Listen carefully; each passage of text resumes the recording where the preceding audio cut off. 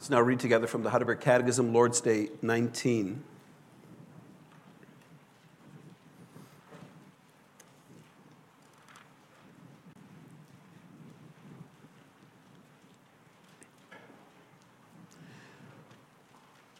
Why is it added, and sits at the right hand of God? Christ ascended into heaven to manifest himself there as head of his church, through whom the Father governs all things. How does the glory of Christ our head benefit us? First, by his Holy Spirit he pours out heavenly gifts upon us, his members. Second, by his power he defends and preserves us against all enemies. What comfort is it to you that Christ will come to judge the living and the dead? In all my sorrow and persecution I lift up my head and eagerly await as judge from heaven the very same person who before has submitted himself to the judgment of God for my sake and has removed all the curse from me. He will cast all his and my enemies into everlasting condemnation, but will take me and all his chosen ones to himself into heavenly joy and glory.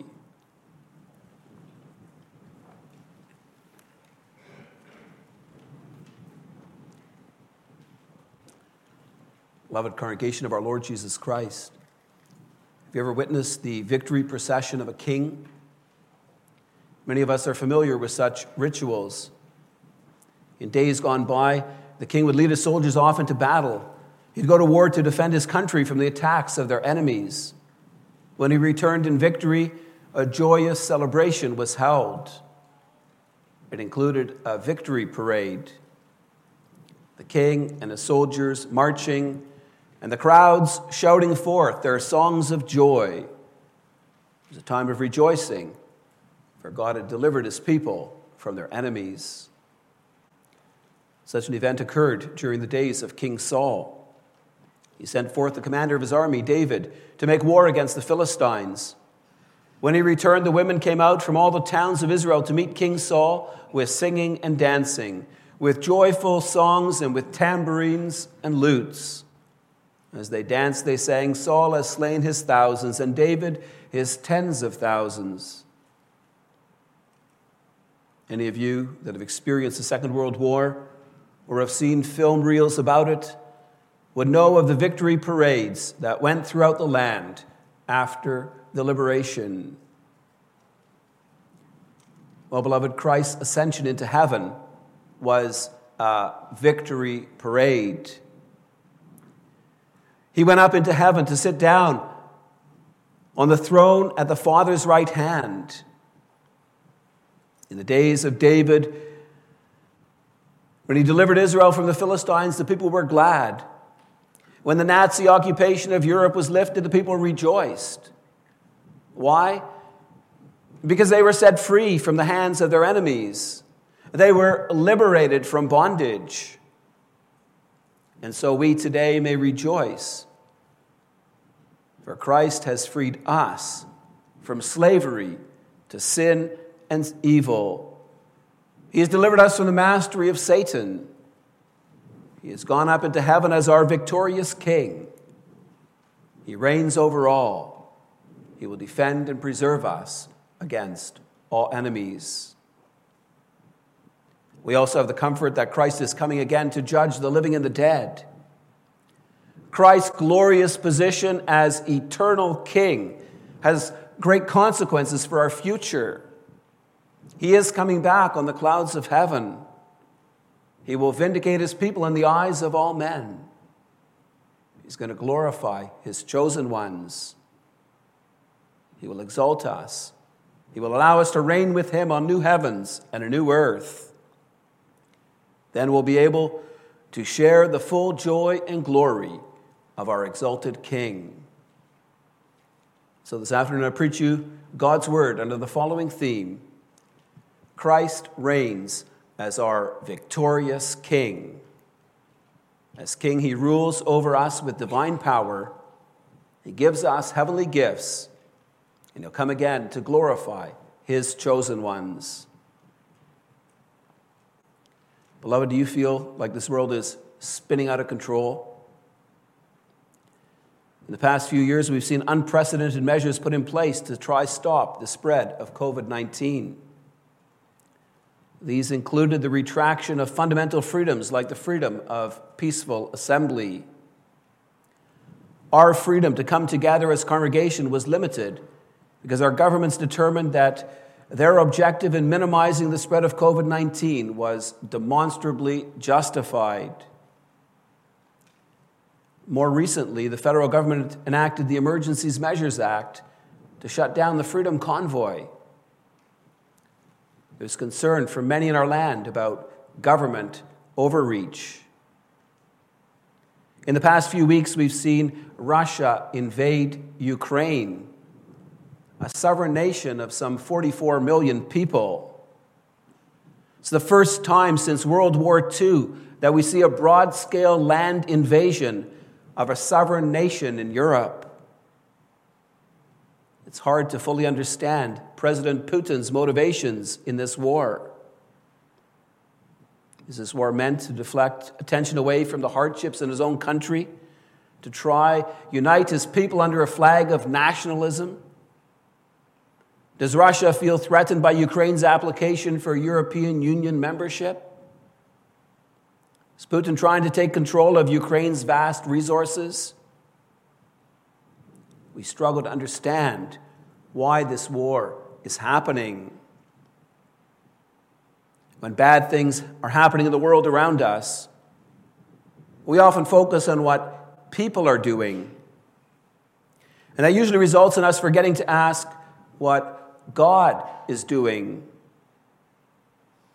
So let's ask some questions. What was God's purpose in allowing COVID-19 to spread throughout this world? Why do we see Russia invading Ukraine? Why do we experience an increasing number of natural disasters, of droughts and floods, hurricanes and cyclones, earthquakes and tsunamis? We confess that God rules over all things by his providential hand. We confess that Jesus Christ is King of kings and Lord of lords. So what's God doing in our world today? Revelation makes it clear that in the last days, God will release his judgments on the earth. Revelation speaks of how the Lord will bring plagues and war and famine and natural disasters on this earth. Why? On the one hand, it is his judgment on the idolatry and violence and wickedness of mankind. God punishes sin and rebellion by bringing suffering on those who harden themselves against him. He makes their lives bitter. He causes them to despair and to fall into hopelessness. God gives people over to the consequences of their sinful life. He makes their lives dark. On the other hand, God's judgments are a call to repentance. In Ezekiel 33:11, the Lord declares, I have no pleasure in the death of the wicked, but that the wicked turn from his way and live. In 2 Peter 3, verse 9, Peter makes it clear that Christ has not yet returned on the clouds of heaven because he is patient towards us, not wishing that any should perish, but that all should reach repentance. God brings his judgments on the earth as a warning of the final judgment to come. Yet at the same time, his judgments are intended to serve as a call to repentance to all who live in rebellion against him. For us as Christians, there's also a reason behind the struggles we face in life. When God allows us to undergo various trials and hardships, he does so with intent. At times, we are faced with fear and anxiety because of what's happening all around us. That's a call to put our trust in the Lord alone. At times, the suffering of this life causes us to feel low, perhaps even to undergo depression. It's a reminder that all the sufferings of this age are but a light and momentary affliction in comparison with the weight of glory that God has in store for us. So the question is, how do we know that we will share in all the promises of God? How can we be sure that God will deliver us from the fear and anxieties, the sorrows and struggles of this life? Lord's Day 19 teaches us about what it means that Christ sits at the right hand of God. He went up into heaven in a great victory procession. He reigns from the Father's right hand as our ascended King. This is a message that cuts through despair. It gives us hope. It helps us to see our lives from the right perspective. This afternoon we read together part of Psalm 68. It records how the Lord went in a triumphal procession from Mount Sinai in the wilderness to the Temple Mount in Jerusalem. The first words of Psalm 68 are, "Let God arise." Numbers 10:35 tells us that these were the first words Moses spoke each day before Israel marched forward on the way to the Promised Land. It's with these words that the priests lifted up the ark on their shoulders to carry it forward on their victory march. While the words of Psalm 68 applied in a literal sense to the bringing of the ark to Jerusalem, they also apply spiritually. The Apostle Paul makes this clear in Ephesians 4. In Psalm 68, verse 18, David had sung, "You ascended on high, leading a host of captives in your train, and receiving gifts among men, even among the rebellious, that the Lord God may dwell there." Paul takes these words and he applies them to the Lord Jesus Christ. Ephesians 4 shows us Christ's victory over his enemies. Despite the fact that Jesus suffered and even died at the hands of his enemies, he arose from the dead. Indeed, he ascended on high. Christ went up into heaven to sit on the throne at the Father's right hand. By quoting from Psalm 68, Paul makes it clear that in his ascension, Christ shows forth his great victory. He has conquered sin and death. He has won the battle over against Satan. Indeed, he went up into heaven as our triumphant King. For the Ephesian church, this was not the first time that Paul referred to Christ's exaltation at the Father's right hand. Paul mentioned that already in Ephesians 1. He wrote that God seated him at his right hand in the heavenly places, far above all rule and authority and power and dominion, and above every name that is named, not only in this age, but also in the age to come. And he put all things under his feet and gave him head over all things to the church. So what does it mean that all things are under Christ's feet? The idea presented here finds its origin in Psalm 110. There David prophesied about how the Lord would give Christ the throne at his right hand, that he would make his enemies a footstool for his feet. Joshua 10 verse 24 explains this for us. There we see how Joshua called Israel's men of war. He told them to put their feet on the necks of their captured enemies.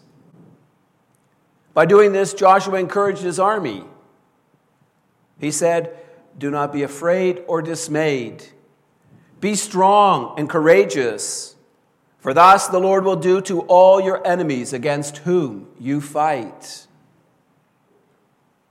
The point, beloved, is that if you're in a position to step on your enemy's neck, you have him under your power.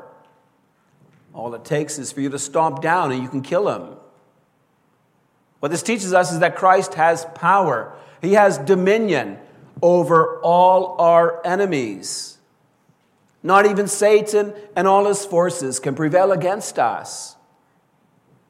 We have a good shepherd who cares for us. He feeds his flock. He leads and guides us on the pathways of life. He preserves us from all our enemies. We're secure under his heavenly protection. It's important that we realize that as head of his church, Jesus Christ truly cares for us. Sometimes you have a head of state who does not seek the best interests of his people. Instead, he exploits them. He uses them for his own purposes. And if they rebel against him, he terrorizes them. He uses the army or special police force to silence those opposed to him. History is filled with all kinds of self-seeking leaders. But Jesus Christ is not like that. Christ does not govern over us as a tyrant. He considers the church to be his body. Therefore, he cares for us and cherishes us. Christ loved us so much, he was willing to give up his life for us. What comfort we receive from the enthronement of our King. Jesus is seated on the throne in heaven at God's right hand. He rules over us with divine power. And so we're safe and secure in his hands. The Bible teaches us about how Christ preserves us. He rules over us by his word and spirit. By his word, Christ assures us of his grace and of how precious we are to him. The Spirit uses the word to lead us in God's ways. Through the word, Christ calls us to repent of our sins, to trust in his redeeming power, to live thankful lives to his glory. It's through the reading and study of God's word that we're led and directed along the pathway of life everlasting. In John 10, we are assured, no one can pluck us from the arms of our Savior, for he's almighty. By his power, he'll continue to defend and preserve us, even though Satan attacks us. Romans 8 teaches us there is nothing that can separate us from the love of God in Christ Jesus our Lord. Not tribulation or distress or persecution or famine or nakedness or danger or sword. Jesus Christ is so strong. Nobody and nothing can take us away from him. His enthronement as exalted king teaches us he will preserve all who belong to him. Brings us to our second point, and we'll see how Christ as king gives us heavenly gifts. Psalm 68, verse 18 spoke of God ascending on high, leading a host of captives in his train. This text is quoted in Ephesians 4, verse 8, and applied to Jesus Christ's ascension into heaven. And so we need to ask, what does it mean for a king to lead a host of captives in his train? Well, these words describe the procession of a victorious king. When a king went forth into battle and won a great victory over his enemies, it was common to take the spoils of war. He'd bring home some of the most prized possessions of his enemies, their gold and silver, their animals, even food and clothing. He would also often take home some of the conquered people as slaves. It's not difficult to apply this to Israel's triumphant march from Egypt to the land of Canaan. According to the Lord's command, prior to leaving Egypt, the people asked the Egyptians for gold and silver and articles of clothing. Thus, they plundered the Egyptians. In the same way, when the Philistines captured the ark, the Lord also plundered them. 1 Samuel 6 describes how they sent the ark back with a trespass offering and with 5 golden tumors and 5 golden rats. Thus the Lord went forth from the land of the Philistines, having vanquished his enemies, carrying off the spoils of war. When Christ ascended into heaven, he too led captives in his train. You see, beloved, the reason Christ came into this world was to give liberty to the captives and freedom to all those who are oppressed. That's you and me, beloved. Our Lord came into this world to defeat Satan, to deliver us from his power. Christ paid the price to redeem us, to make us his own possession. Our great comfort is that we may belong to him. Instead of being slaves of sin and subjects of Satan, we may be children of our Heavenly Father, subjects of our eternal King, Jesus Christ. There's a final part of the quotation from Psalm 68, verse 18, that Paul applies to our lives. In Psalm 68, David speaks about God receiving gifts from among men. And in Ephesians 4, verse 8, Paul applies this by saying that Christ gave gifts to men. To understand this, it's important to go back to the image of a king who has won a great victory over his enemies. Such a king would receive the spoils of war. He would take home with him the valuables of the people that he had subdued. But the king would not hoard all these gifts for himself. He would share them with his people, with his subjects. Taking from the enemy, he would give to his own people. It's what happened in David's conflict with the Amalekites, recorded in 1 Samuel 30. They had invaded his camp, taken his wives captive, and carried away his goods. David went after them. He defeated them. He recovered all that had been taken from him. He also took their possessions as spoil from the battle. What's noteworthy is that David shared the spoil with his men that had remained behind, and even with some of the elders of Judah. The image of a king taking spoil from the enemy and sharing it with his people can also be applied to God. We know from 2 Samuel 6 that King David gave gifts to the people on the day when the ark was brought up from the house of Obed-Edom to Jerusalem. 2 Samuel 6:19 tells us David gave a loaf of bread, a cake of dates, and a cake of raisins to each person in the whole crowd of Israelites, both men and women. As theocratic king, David shares with the people the blessings of God's victory over their enemies.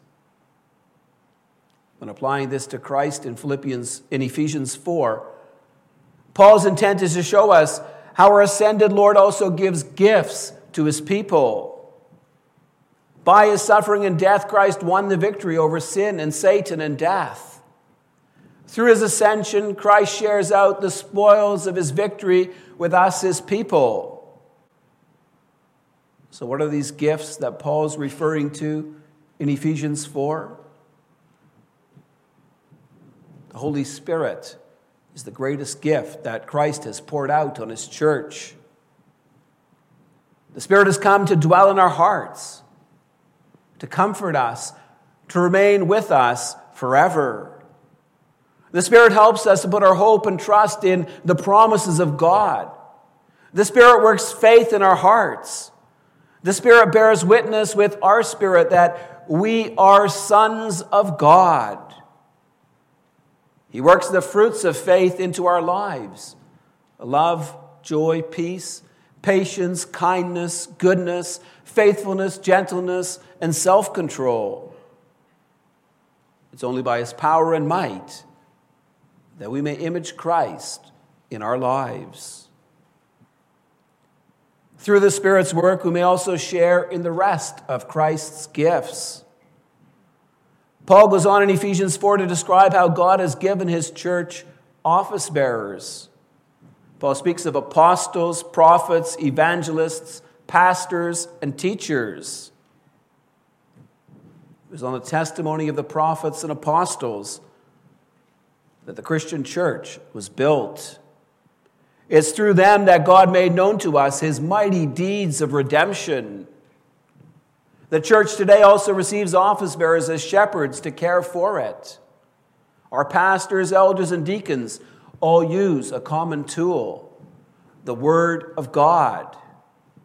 Through it, they seek to instruct us in the way of salvation. They comfort and encourage us with the good news of Jesus Christ, crucified to pay for our sins, risen again to make us share in his blessings. Our office bearers are there to stand next to us when we go through trials and temptations.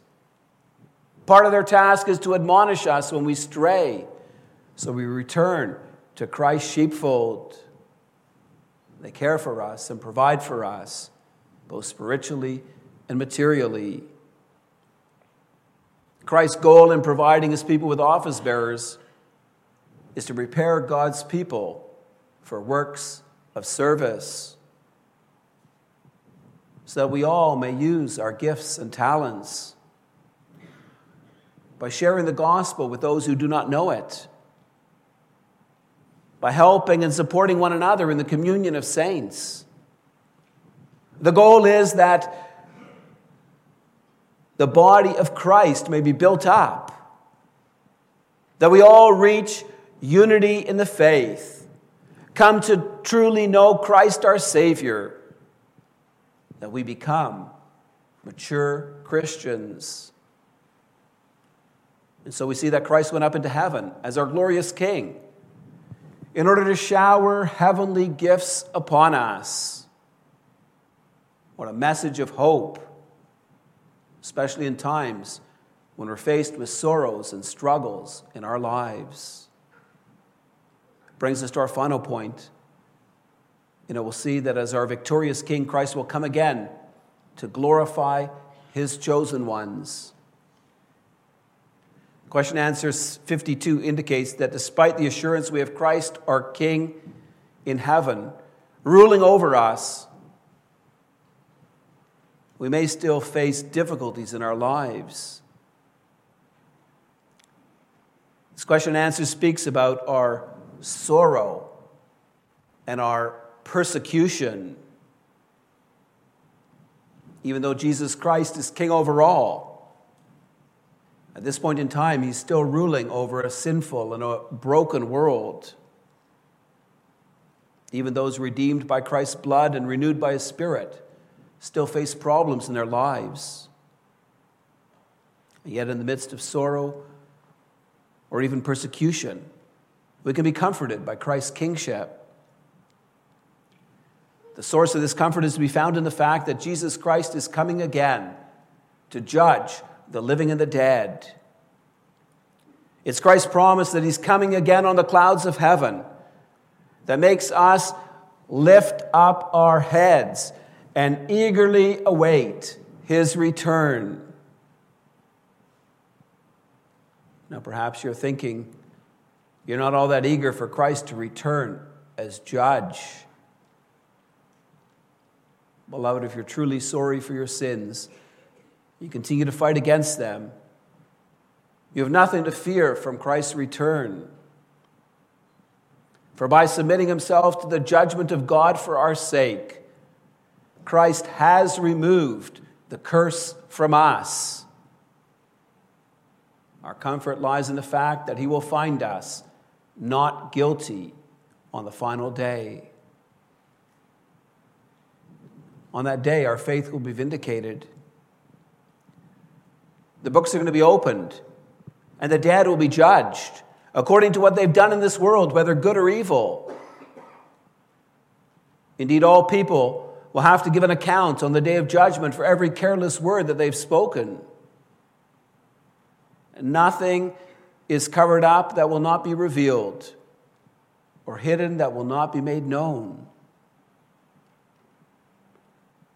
For good reason, the thought of this judgment is horrible to the wicked and to evildoers. They will be cast into outer darkness, where there is weeping and gnashing of teeth.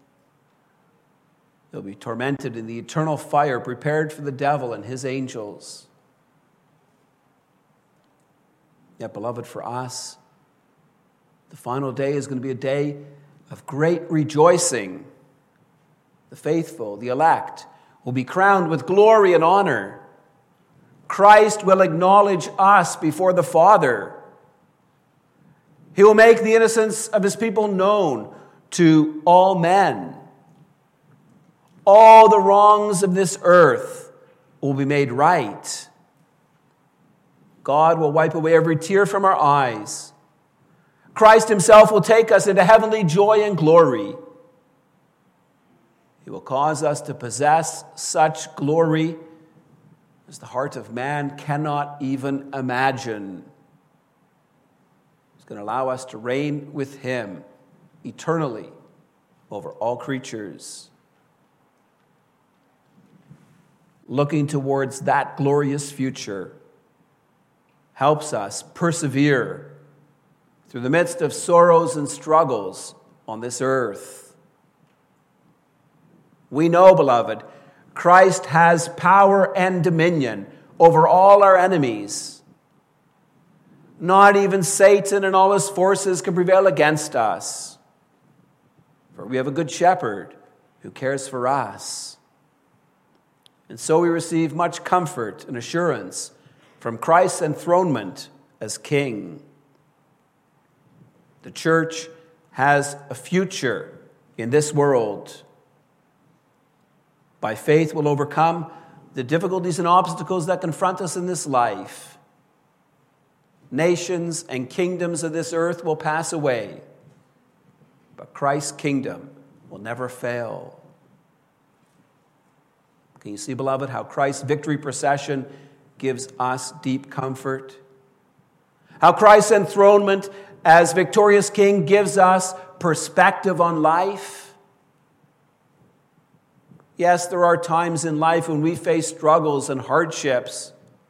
We don't always understand what's happening in the world around us. Yet Christ's exaltation as King gives us a renewed perspective on life. Like the crowds that gather at a victory parade, we may rejoice in Christ's mighty salvation work on our behalf. Beloved, the spirits and the gifts are ours. Christ is reigning over us with divine power. He will preserve us against all enemies. And he's coming again on the clouds of heaven. Praise be to our victorious King. Amen.